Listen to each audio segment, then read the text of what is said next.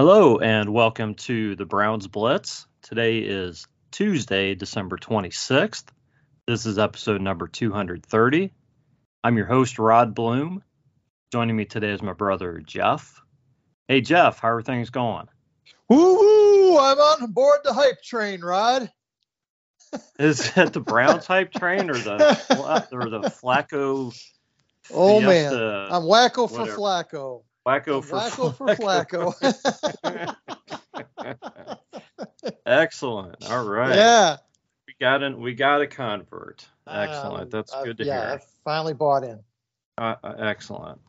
All right. So we're gonna talk some. I can't. What else goes with Flacco? We're gonna talk some Flacco tonight for sure. Joining us is our friend and guest, Menachem Ikovitz. You can follow him at Menudo_man. Hey, Menachem, it's been a few months. How are you? Thank God I'm doing great. It's always fun when I get to talk to you guys, and it's especially fun when we're having such a great season. Right? So. Yeah. Yeah, what can you say? Man, it's just been a lot of fun. Just been a lot of fun following this team this season. So let's just launch right into the game, guys. Browns go into Houston, and CJ Stroud not playing in the game, so the Browns get Case Keenum as a starter. And I think we're probably all CJ Stroud fans, from him playing at Ohio State. Just having a great rookie season. Hope he's okay. Hate to see anybody miss more than one game with a concussion. I certainly don't want his young career jeopardized, by the beginnings of concussion issues and things like that. So I'm hoping he's okay. But obviously the Browns caught things right by not having to face CJ Stroud in this game. So they go in and what can you say? They took care of business. So I'm going to go to you guys and get your impressions, your thoughts, what stood out. And there were some very obvious things. So some really big things. But Menachem, I'm going to let you go first. You're the guest. So what stood out to you? What did you enjoy about the game, or what'd you love that the Browns did? I'm going to go with the low-hanging fruit, and the easy answer is Amari Cooper. I mean, what a game, what a day.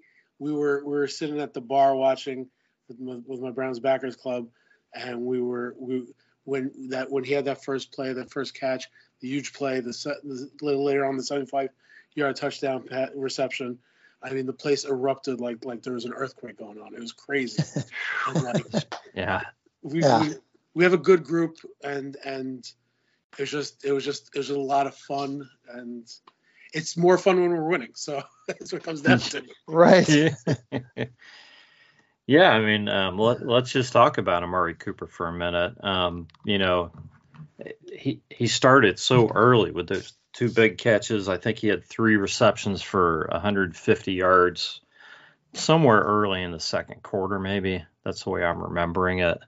That's when I put a tweet out saying this would be the Amari Cooper game. And I mean, obviously it was pretty close to being the Amari Cooper game at that point anyway, so I don't want to take a whole lot of credit. But, at that point I looked up what his career best was, and I'm thinking, man, he's probably close to his career best. And I look up and he's got like 6 games higher than 150 yards. I'm thinking, wow, and his career best, I think, was 210 or 216 or something like that. And I'm thinking, wow, he's got a shot at that.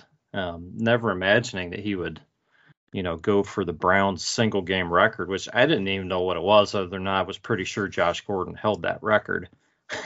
Yeah.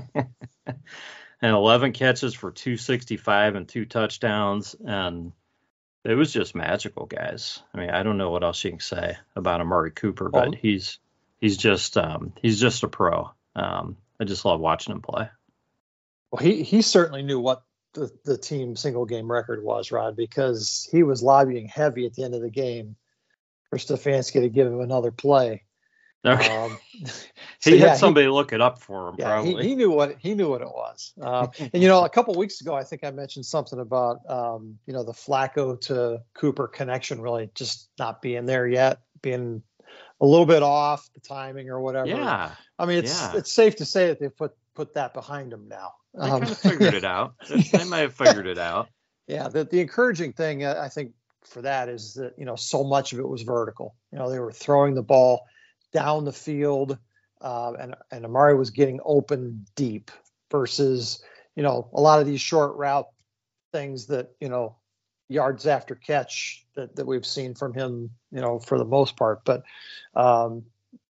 they've been able to stretch the field the last couple of games, and this game in particular. So that's a big deal for our offense. It still hasn't helped the run game for whatever reason, but we're stretching the field. So run game pretty much non-existent again. Yeah, so we can score points quick now. Where we were 10 or 15 or so play drives, now we're able to score pretty quickly. But for me, I think that the biggest thing about this game, and it was great that we put up all those points and everything. But what the reason Houston was never in this game is because our defense traveled this week, which we've been waiting for them to do. I wasn't convinced they were going to be able to do it in my prediction last week. But you know what? They did it. They traveled. They played extremely well. Like you said, the caveat is that it wasn't against C.J. Stroud, but they still played extremely well. A few mental lapses here and there, but all in all, that game could have easily been a shutout. Yeah, I mean the defense really gave up nothing. I mean Yes. They gave Houston scored on a kickoff return, and other than that, the other points were in garbage time. Right. So the defense was incredible. Brown's passing game was incredible. And man, the Flacco fever, whatever you want to call it, he actually threw the ball less, the least amount of throws he's had in a game. He only threw it 42 times this week. Couple less than the week before, but 27 to 42 for 368 yards, and just tack on 3 more touchdown passes and a couple of interceptions. But and the good news is those interceptions were at a place in the field where they were really inconsequential. That's right. They didn't hurt. Yes, the two interceptions you'd like to see cleaned up, but at least they're not putting us in a bad spot, which is really the difference versus what we've seen in other games where you give the other team a short field. So I'm not gonna be too upset about those particular interceptions. Yeah. So Menachem, I was talking to a friend today, and he was talking about how Flacco, whether he throws a touchdown pass or an interception. Now he gets a little excited about the touchdown passes, so it's not exactly the same. But when he walks off the field, there's not much change in the way he looks. Okay, he doesn't beat himself up over an interception. He's ready, and he moves on to the next play. And that's unusual even for experienced quarterbacks. So I kind of wanted to get your thoughts on that and how a guy gets to that point, because I mean that is so important for a guy to be able to go out on the next drive and not be second guessing himself and his arm and thinking about what he did on the last play. I don't know how a guy gets to that point other than just experience. But I kind of wanted to get your thoughts too.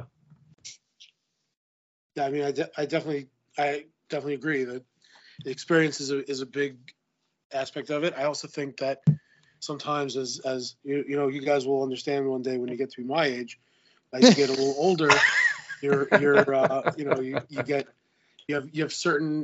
understand what's been and you realize, it could be that he realizes how much that he spent most of the season on his couch, and he doesn't know how much more time he has left in his football career, and quite frankly, and he's possibly enjoying every moment of it, and having the opportunity to do it, and realizing that he can't get too far down on interceptions because he's got to get back in there, and he's gonna,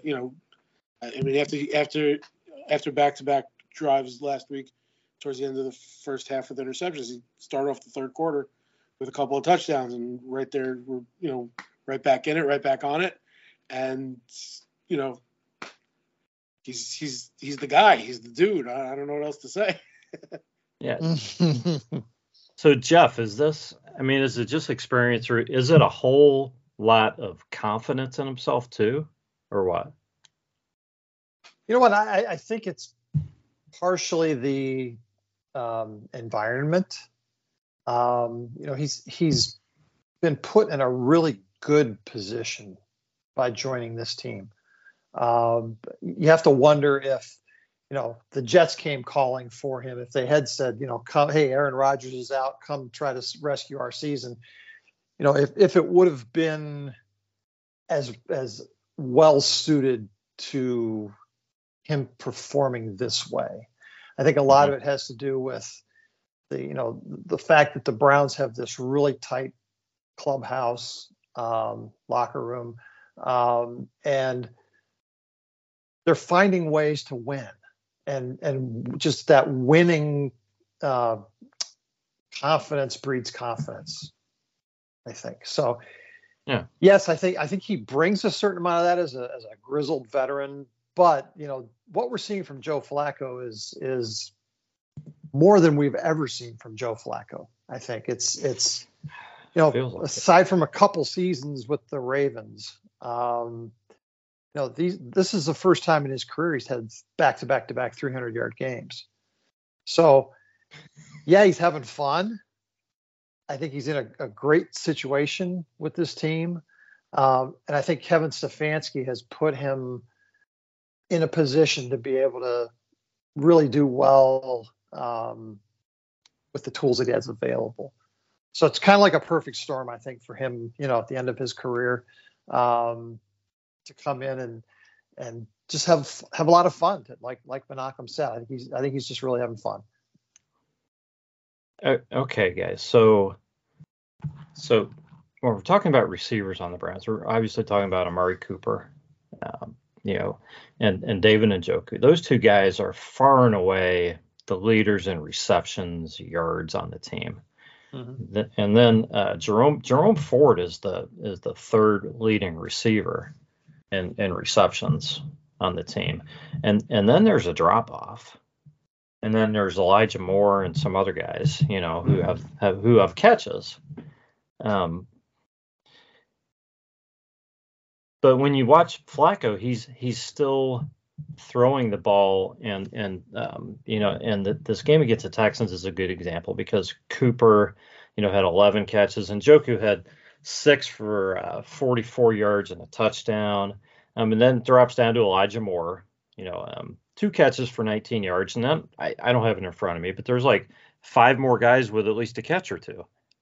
Right. So he's spreading the ball around.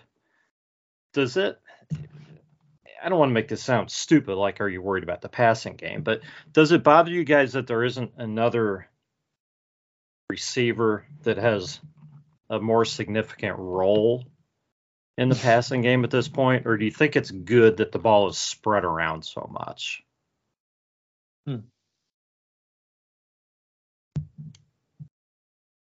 That's a good question. Look, I like the fact that it's spread around a little bit. I like the fact that guys are getting opportunities. It's nice to see Cedric Tillman make a couple plays, but he's still a rookie, and he doesn't have the pedigree that some of the other guys do. So it's nice to see that he's getting some opportunities, even though he's not, a fourth-year player, fifth-year player like some of these other guys. It's also good to see Marquise Goodwin in the last couple of weeks, even though he didn't have a catch this week. But they threw. When you throw the deep pass to a guy, it should theoretically help spread the defense a little bit, and hopefully that helps the running game. I mean, it didn't work out in this game so much, But they didn't need him. Yeah, they didn't need him it should this work. game. But yeah, No, you're right. You're right. So yeah, just kind of curious because I don't know most teams that are passing the ball the way the Browns are right now are only going to, that have only two guys that have the number of catches and yards that the Browns do. Mm-hmm. I think it's somewhat unusual. Yeah. So I would think you'd like to see a number 3 guy kind of step up a little bit in theory, just to know that there's maybe one guy that that Flacco trusts to be that number 3 guy, but apparently he's good throwing the ball to anybody. So maybe that's just as good. Well, I think some of it has to do with the offense too, Rod. When DPJ was here, he was an established guy. And, talk about we do have a lot of young guys in the receiver room, but yeah, DPJ was out there on every play and didn't get many looks. So yeah, I think this offense runs through Amari Cooper and David Njoku, and you know what? There's nothing wrong with that. Those are two really solid weapons. Well, it's working. It's working. Yeah. I'm just kind of curious what you guys thought. Yeah. The one thing that I'm a little surprised about was that Elijah Moore is not doing as much, especially since he had time last year with Flacco when they were with the Jets. Yeah. That's the one thing that's a little interesting to me. It's something that I've not, I expected more out of that. But again, I'm okay with them focusing on Cooper and Njoku and passing it all around with the rest of the guys having a couple catches here, a couple catches there. So well, Elijah Moore got more targets from Flacco in Flacco's first game or two because you could tell he was more comfortable with him initially. But now that he's gotten more comfortable with Njoku and Cooper, he's going to those guys more, which makes sense. And I think Elijah Moore has settled into a purely a receiver role now, where early in the season they were trying all kinds of different gadgets things with him. So we have to get him the ball, right? Yeah. So you really don't have to get him the ball in this offense, right? Now, you get him the ball when he's open. Yeah. And let him get what he can. Yeah. I'm okay with the guys that got targets this week. I think Tillman continues to show that he's a big body that can catch the ball across the middle, which is something we need. I'm a little disappointed that David Bell hasn't really surfaced yet. Not much. I kind of thought by this point we'd be seeing a little bit more out of David Bell. Same. I think Tillman has passed him in terms of development now. Which is unfortunate. It's unfortunate for Bell. I mean, right. It's not bad for the team, but it's unfortunate for Bell. Right. I think that a guy in his second year would be a little bit further along at this point, and he's just really not getting the opportunities. I don't know if he's the coaching staff's not confident in him, or if he's not getting open enough, or what the deal is. But I thought we'd be seeing a little bit more from him by now. Yeah, I would agree. That hurts the depth of the receiver room a little bit. Yeah, it does. It does. So go ahead, Manak. Just to buttress the point there, I mean their snaps, the snap counts in this game. Cedric Tillman was at 60 offensive snaps, which was good for 73%, while David Bell was only on 20 of them. So he's just getting more. Cedric Tillman's getting a lot more opportunities also, which again makes the point are they not? What is David Bell? What's David Bell not doing? Like, is he not showing them stuff during the week? And that's why, and Cedric Tillman is, and that's why he's getting the opportunities. I think Tillman's doing what DPJ did, Malcolm. I mean, he's blocking. He's right. He's No, that big body blocker. Yeah, I'm saying. Tillman, I'm saying positive for Tillman. I'm just saying Yeah. I want to make sure I'm clear on that. I like Tillman. I think he's a wonderful player. I hope he continues to develop and. Right. Okay.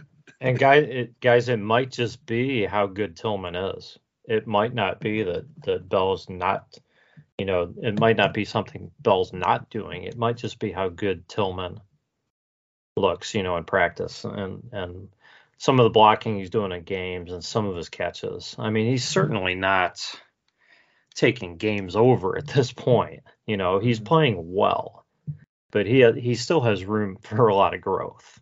Tillman does. But he looks good so far. But he doesn't look like a guy that that you would think that they're seeing in practice and they're saying, oh yeah, we can't sit him down. Mm-hmm. You would think that if Bell played really well, that he could still get some snaps from him. Yeah, but it's hard to say, and it's hard to criticize this passing game right now. So yeah. Browns were 4 of 6 on 4th down. Kind of surprising they went for it that many times. And I'll be honest with you guys, I don't remember all the situations. I think a lot of them were 4th and 1s where they were pretty confident. I think it's just the fact that they didn't have a punter. Well, that was true too. No punter and no kicker. Yeah, that's why they went for it so many times. Yeah, that's why. But the fact that they made 4 of them was pretty darn good. Yeah. Another thing, and I'm not going to dwell on this because I complain about penalties all the time, guys, but there were 19 penalties in this game. And I'm not going to talk about who got the advantage or didn't get the advantage. But, man, the early part of this game when there were so many penalties called, it bordered on being unwatchable. There were times when there was a penalty on like 5 or 6 straight plays. And I'm like, okay, guys, just stop. Just stop throwing a flag on every dang play because I want to watch football eventually, Right. It was just too much. And I know the players bear responsibility for that, but the last thing I want is a flag on every dang play. I'd be willing to let a few of those things go just to see some football. Right. On the other side, Case Keenum, man, 11 for 17 for 62 yards and 2 picks. Not how he wanted to look. And I don't know. Did he get pulled or did he get hurt, guys? Because we celebrated Christmas at my house, and I about in that transition when they pulled him, in the last 5-10 minutes of the game, I wasn't watching things real close because the Browns had this game put away. So I don't know what happened, but I think D'Amico Ryans had a game plan for both, and he had some Davis Mills packages that he played early on, so they were switching them out even in the first quarter. Really? Okay. Yeah. I must have missed that. And Keenum, I don't know, he really wasn't looking very good. So okay. I think they probably just decided to, ride the hot hand with Davis Mills and at least give him a chance, but really Houston was never in this game. No, they weren't. The kick the kick return for a touchdown was really unfortunate on so many levels because it gave Houston the belief that they could get back in the game. Mm-hmm. The next thing you saw was that onside kick, and you're down. What were they down? 30-something to 7 at that point, right? 36 to 7 at that point, right? And you go, okay, well, why are they doing an onside kick when they're down 29 points? And that I think kind of infuriated a few people on the Browns sideline. Mm-hmm. That they would go for an onside kick at that point. And especially after us getting our kicker hurt, chasing down that stupid return. Right. But yeah, that was just a really unfortunate play, that kick return. It just, there was a ripple effect on the whole, the whole kicking and special teams side. We've had every other thing go wrong this season. Why not lose both of our kicking units in one game? In the same game. Yeah. And I guess this is as good a time as any, guys. Dustin Hopkins, 3 points short of that Jim Brown record and goes with an injury. I don't know if he's going to get to play in that Bengals game or not. I mean, they're talking about whether he's going to be available for the playoffs. Right. I mean, it's almost 2 weeks out to that Bengals game. I would love to see him. be able to play in that Bengals game and score a few points.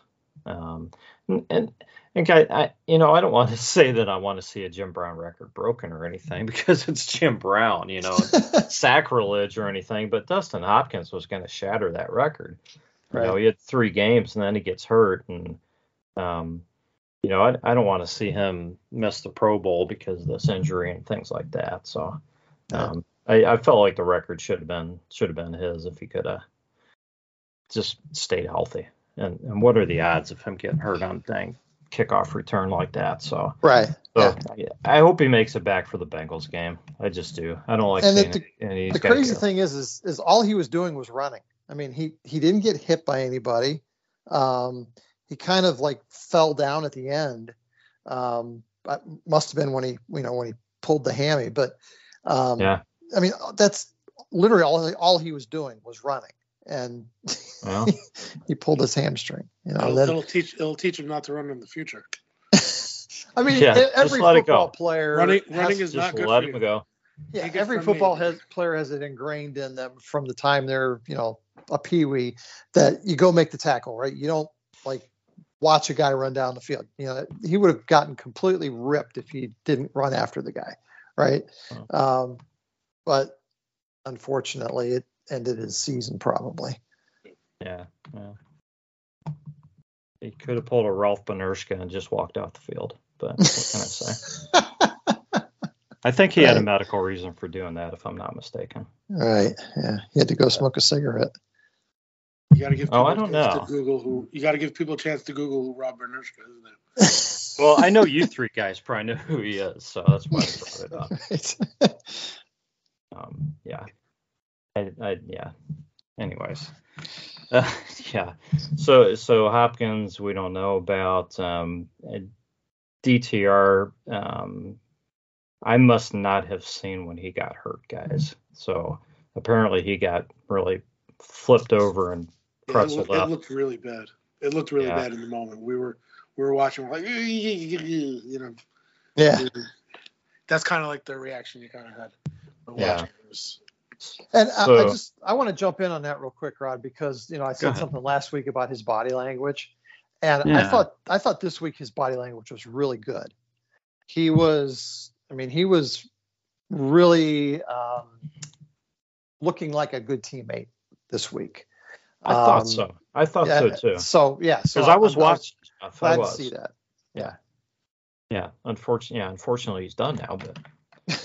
That's what happens. That's what happens in Cleveland. So right. So hip injury. Mm-hmm. I'm still unclear as to the Bajorquez injury and what's wrong with him. I think he as to what happened to him or whatnot. I think he just has a sore quad as a result of kicking off. I mean, it's just it's a different motion for him. Yeah. Right. Which was pretty hard to watch, him kicking off. But at least it was better than what Anthony Bell did in the last one. I mean, seriously, guys, you got Myles Garrett on the team. You know he can do anything. Just let Myles kick the ball out of the end zone. Yeah, it's not even going to bother Myles. Right. Wow. But okay, that makes sense. Yeah. So anyway, we've got a couple of new guys on the practice squad now. So Well, apparently this Riley Patterson, the kicker they signed, has a chance to being decent and reliable. From what I saw, I don't know anything about him, but so the book on him is a lot like what we thought it was going to be with Dustin Hopkins. He's pretty accurate in short, but don't ask him to kick one over 50 yards. That's what we were told about Hopkins, right? So maybe somebody can work some magic with this guy. Well, too. He's got a couple of days with Bubba. Just throw him out there for a 55-yarder on his first attempt. Let's see what he can do. Yeah. Well, I mean, what I like about him is that he played for the Jaguars last year, and he played in a couple of playoff games, and he was perfect on his field goals and extra points in 2 playoff games. Good. So playoff experience, You could count on him to do his job, even if he's not, a 50-yard plus guy. As long as the coach, like I've said many times, you got to know what you have, and if you know that you have a guy that's capable of 50 yards and in being highly accurate, you call plays based on that. Mm-hmm. Yeah. So apparently, PJ Walker's signed to the active roster, so we're good at quarterback. Sure. So everybody's saying a prayer about that one. I mean, he's got a good record, but yeah, aside from that, let's hope PJ does a good job of holding his spot on the bench. Right. Yeah. That's all we want out of PJ. Mm-hmm. And yeah, so yeah, I guess they're still looking at a punter to sign. I don't know. We did pick up a punter today, Rod. Okay. Matt Hawk. Okay. Who I hope to God doesn't have to punt for us. Well, because he has put some god awful games on tape.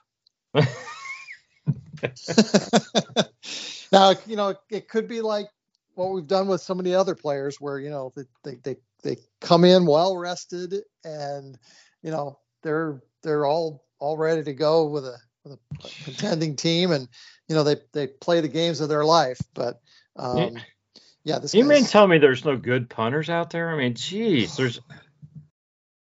there should be somebody available out there. I mean, it seems like there's always kickers around. If these guys can punt even a little bit, they're on a team. They're not sitting at home. Punters are like left-handed relievers. Just bring in a 45-year-old Jeff Beagles or whatever and let him do his thing. Left-handed relievers. Somebody off the couch, man. Yeah, who's barred face mask guys? Let's do it. Yeah. Tom Tupa is not Tom Tupa, yeah. The only other guys be the emergency quarterback if needed. It's a win-win. Yeah, Tom Tupa's probably in his 50s, isn't he? But he might be. Anyways, I might be being generous there, but yeah.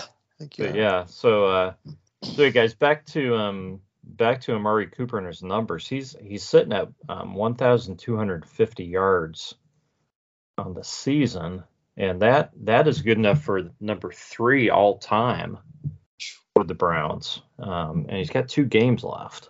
He blew right past 1,000 yards and 1,100 and 1,200 yards. Yeah, in one game. In one game. So he's way past his career, right? His career best in yardage. Yeah. He is 39 yards away from passing from tying. So he needs 40 yards to pass Braylon Edwards for the number 2 all-time season. And then he needs about 200 yards a game in these last 2 games to pass Josh Gordon for the best. Right. At 1646. So I'm not looking for that, but he should easily move into number 2. For the second best all-time season in Browns history in receiving yardage. Well, let's not put the kibosh on him like we did with Dustin Hopkins. Yeah, I'm going to knock, because I thought Dustin Hopkins was going to – he's still got a shot. Let's hope he kicks in Cincinnati.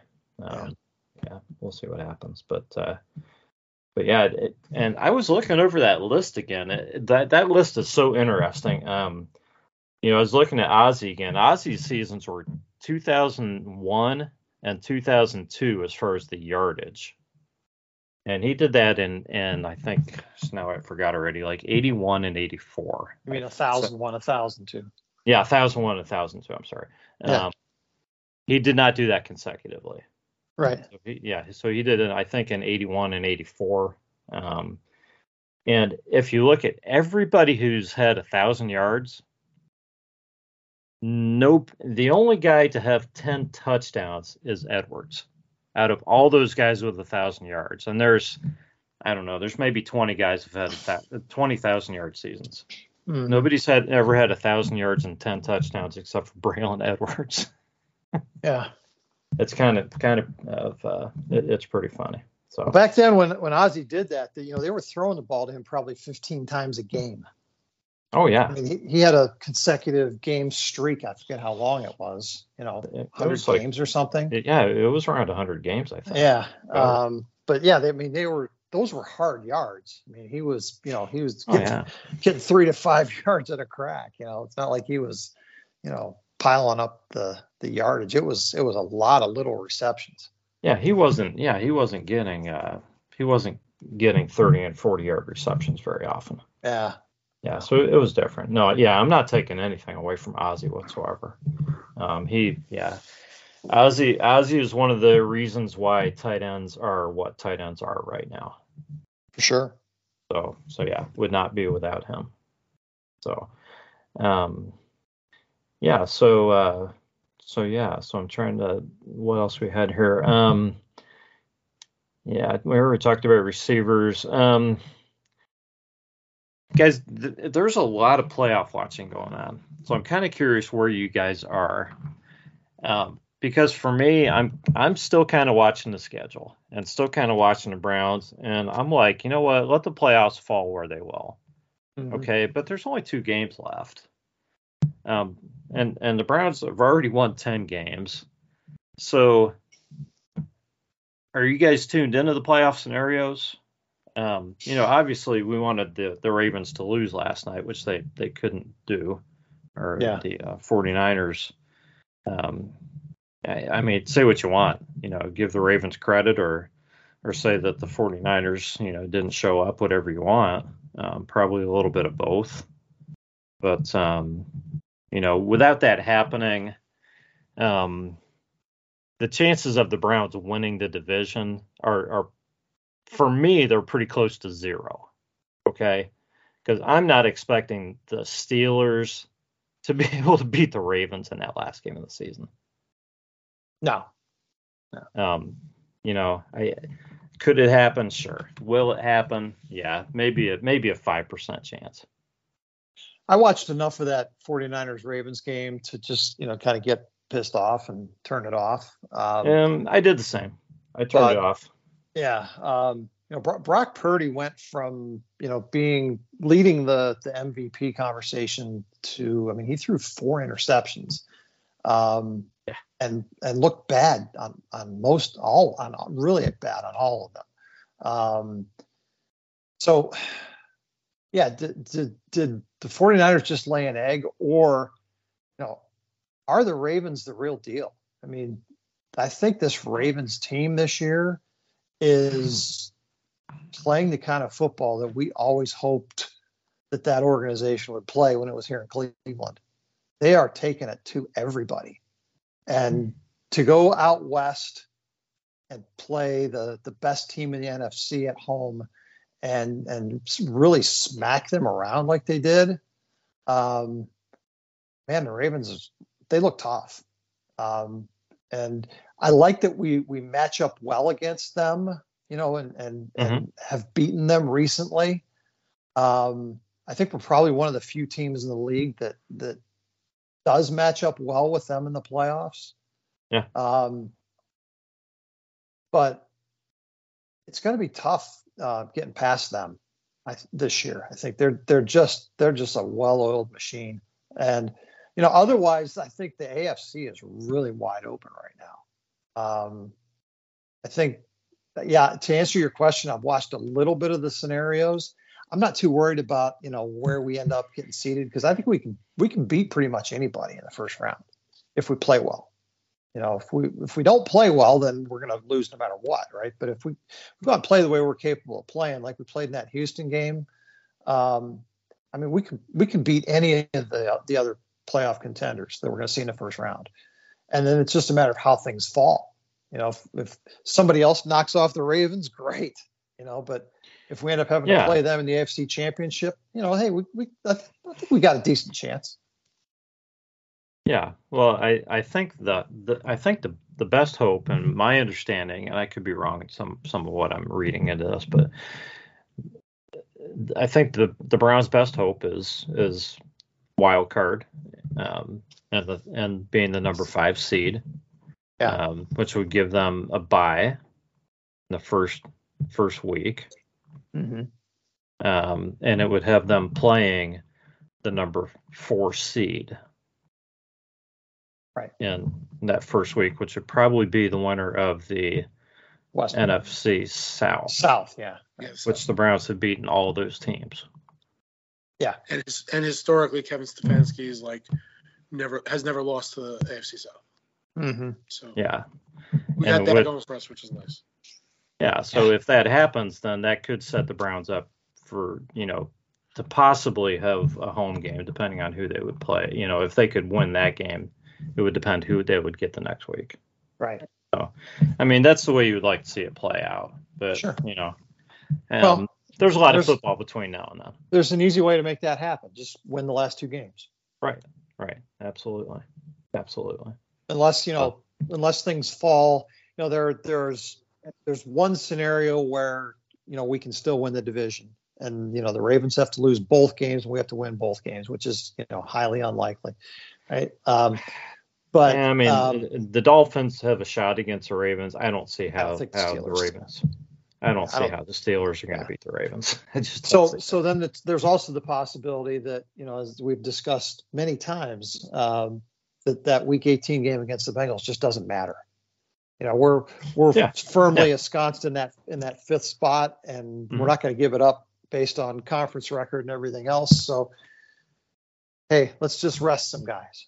And it doesn't really matter. That would be even for me an even better case scenario, because then you get 2 weeks off for all those guys to heal up. Yeah.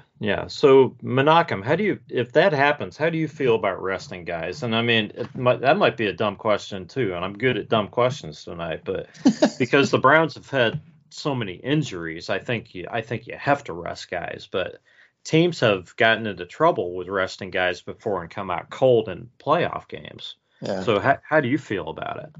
I think it has to depend on a player by player situation, obviously.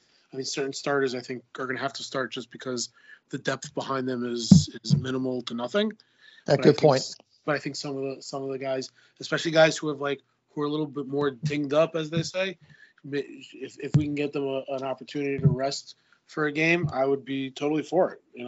If they want to give Bitonio a week off so that and let Dunn play in his stead, it's not going to be the same quality, obviously. But I'd rather have a healthy Joel Bitonio in the playoffs than Michael Dunn playing significant minutes in the playoffs. So it's going to. I think it's going to depend on a lot of things like that, and it also is going to depend on what the Ravens do this week against Miami.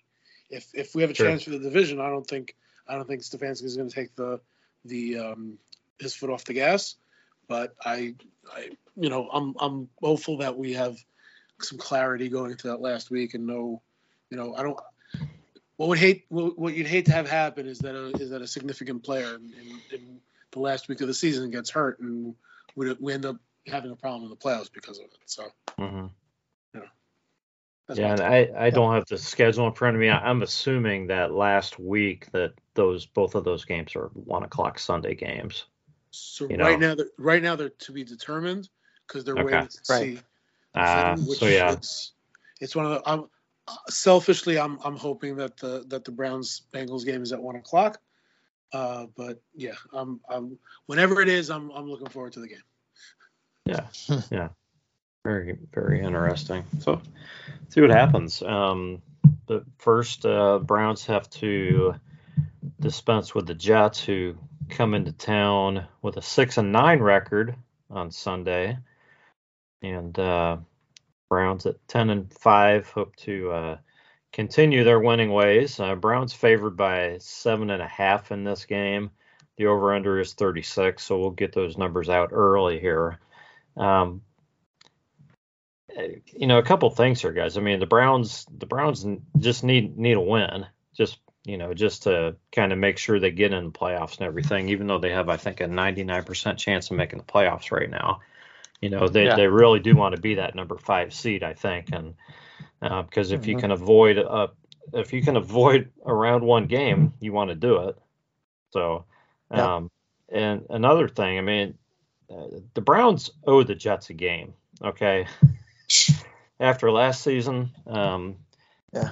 I don't think, anybody who was here, any of the players, they're going to be ready to stick it to the Jets after last year and how that loss occurred. So I can't imagine that's not on the team's mind, even though this game has no meaning for the Jets whatsoever, other than draft position. The Browns are still going to want to probably, I don't know, embarrass them if they can, or at least get a win. Let's put it that way. So, so thoughts on this game? Does this game concern you, Jeff, or what do you think? You think it's an easy win, or how do you look at this game?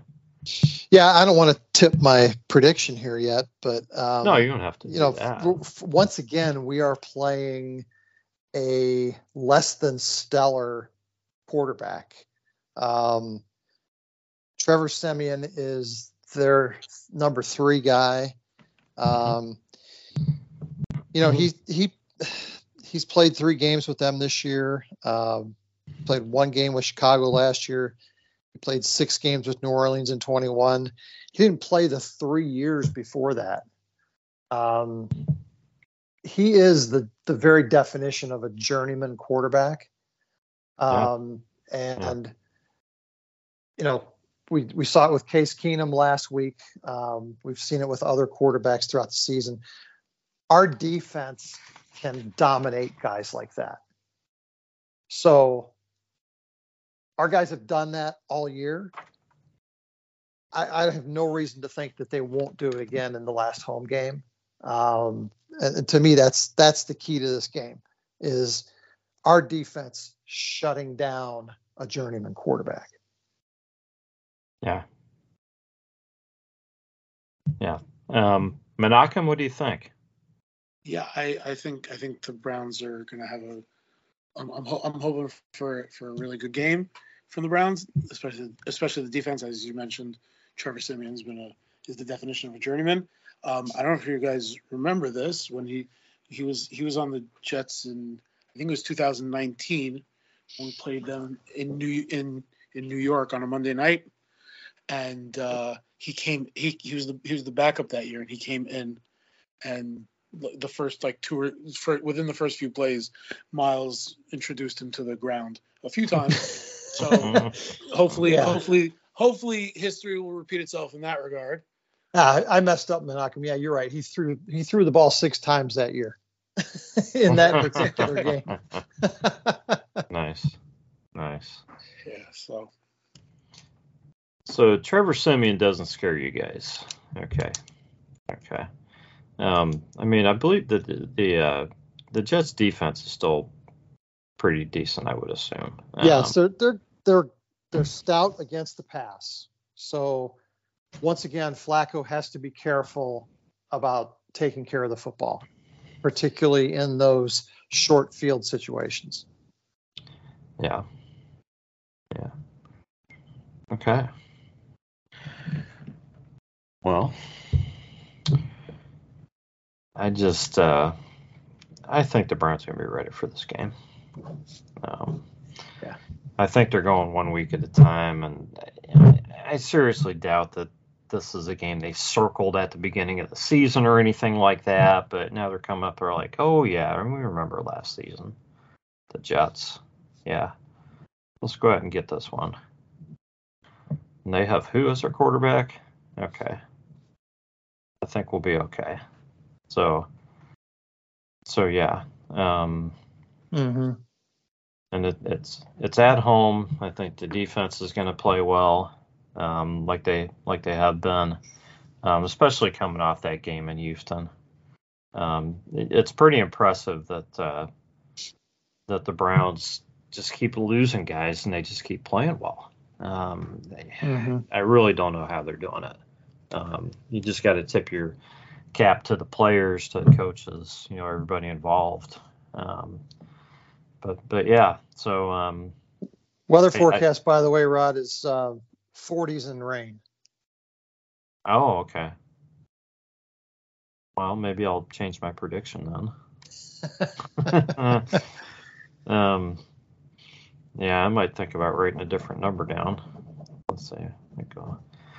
Might change it a little bit. Let you guys think about Menachem. We're going to let you go first on the prediction. We won't belabor the point. So we'll get our predictions in here. I'm going to think a little bit more on mine. Okay, so I'm going to go with the Browns winning. I know that's a shock. I know you're expecting me to go the other way. Having grown up in New York, I know you're figuring that. But yeah, I'm going Browns winning. I'm going to say 24-6. I think it's going to be. I mean, you just mentioned the weather being a little bit of an issue, possibly. So I don't think we're going to necessarily be able to air it out as great as we could have otherwise if the weather is as expected. Although, from my understanding of Cleveland weather, what's expected 1 minute might change in like 30 seconds. That's a couple days away. Right. So yeah, definitely. Menachem taking the under. Give me your score again, Menachem. 24-6. The under, the over/under being 36. Jeff, what do you have in this one? Well, I like Menachem's score a lot. I'm going to go a little bit tighter. I'm going to go 20-10. That 10 is probably the Browns offense doing something to give the Jets a short field, because I don't think our defense is going to give up anything to Trevor Siemian. I also don't like our chances of kicking much with Riley Patterson in Cleveland in shitty weather. I think he's probably going to take an offer, and we're probably going to, get a 2-point conversion somewhere, but don't look for a lot of field goals in this game. Yeah. And I'm right there with you guys. Jeff, I had written down 27-10. So I just think the Browns get an extra touchdown. And I was thinking the exact same thing. I think the Browns kind of hand them one with the offense, maybe a pick or something that or fumble or something to where the Jets kind of get a freebie to get to the 10. But I originally wrote down 26-10, but didn't want to push, so I'm going to go for the over. So Rod's going to just sneak to the over once again. Yeah, so I'll sneak to the over. Just to differentiate our scores a little bit more. So you guys are going the under. It is also more fun taking the over. For sure. Yeah. It is. I have a reputation to think about, Menachem. I got you. Jeff taking the under a lot this year. And we'll go back to last week. 36-22 was the final, and I predicted 30-20. So I was the closest. I don't remember what else I put in there. Probably nothing. Yeah, you had a touchdown pass to Amari Cooper. So did I say that? Okay. Yeah. So that was a good call. Did I mention anything about him breaking a record or anything? No, you weren't that specific. All right. Yeah, I didn't think so. I didn't remember saying that, but yeah, never know. That might have been me that said that. But yeah, well, Menachem, I mean, Jeff and I normally just miss these things all the time, and we've kind of been on a run here. You're catching us at a bad time, Menachem. Yeah, I mean, I think the past three, Jeff and I have won the past 3 weeks. Although Menachem has a really good record on this podcast, Rod. I think he does too. He was the one that nailed Dawson Deaton a couple of years ago. So yeah, that is true. Yeah. yeah. So if you're a bettor and you're listening, you probably want to go with the under and give the points. Yeah, because that's what Menachem's saying. Maybe even move the line a little bit.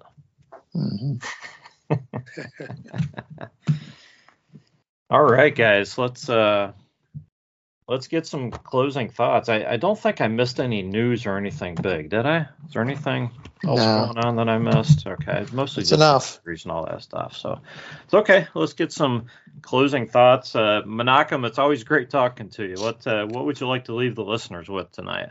So it's always great joining you guys. It's the holiday season, and I just want to wish you guys Merry Christmas, Happy New Year, whatever anyone celebrates out there, Hanukkah, Christmas, Kwanzaa, anything else. You should have a good year, a successful year to everyone. I just also want to take a moment. I've mentioned a few times tonight and in previous times, I'm part of a Browns Backers Club, the Browns Backers of North Jersey. It's the greatest thing, one of the greatest things for sure that's happened in my life, becoming a member of this club. And if you are in an area, especially if you're in an area where the Browns games aren't on every week, I would definitely suggest finding a Browns Backers Club. They're amazing. The people in our club are so welcoming, and so we have different ages, different everything, and it's just amazing. But we all come together for one purpose, and it's cheering for the Browns and cursing out the Ravens. And what else can you want this holiday season? So thank you guys for having me. And that's my thought for the day. Thank you. Absolutely. Always our pleasure, Menachem. Jeff, closing thoughts tonight. So the Browns started out the season win, loss, and then they put a couple of wins together. Then they had a loss, and they put 3 wins together. And they had a couple more losses, and they now put 3 more wins together. This is the time to make it 4. So if the trend follows, we go from a 1-game winning streak to a 2-game winning streak to a 3-game winning streak to a 4-game winning streak. So book the big game over the Jets Thursday night as a win for the Browns. We clinch the playoffs, and we rest all our guys against the Bengals. Perfect scenario for me. And then let's go see what happens in the playoffs. Yeah. And yeah, all I can say is Jeff, you've been pretty darn accurate as to how the season's unfolded. I mean, other than the fact that we, had no way of knowing about the injuries or all the quarterbacks and all that, but yeah, it's kind of unfolded the way you said it would, pretty much. I had us at 10 wins at this point. Yeah. I kind of got some games wrong along the way. I didn't think we'd go over the West Coast, for instance. Yeah. Hey, we're there. That's what matters. And this is something that even if, all of this injury stuff catches up with us in the playoffs, this is a solid season to build on. It's still going to be a great season. Absolutely. All right. This has been the Browns Blitz. We thank you for listening, and we will catch you next time.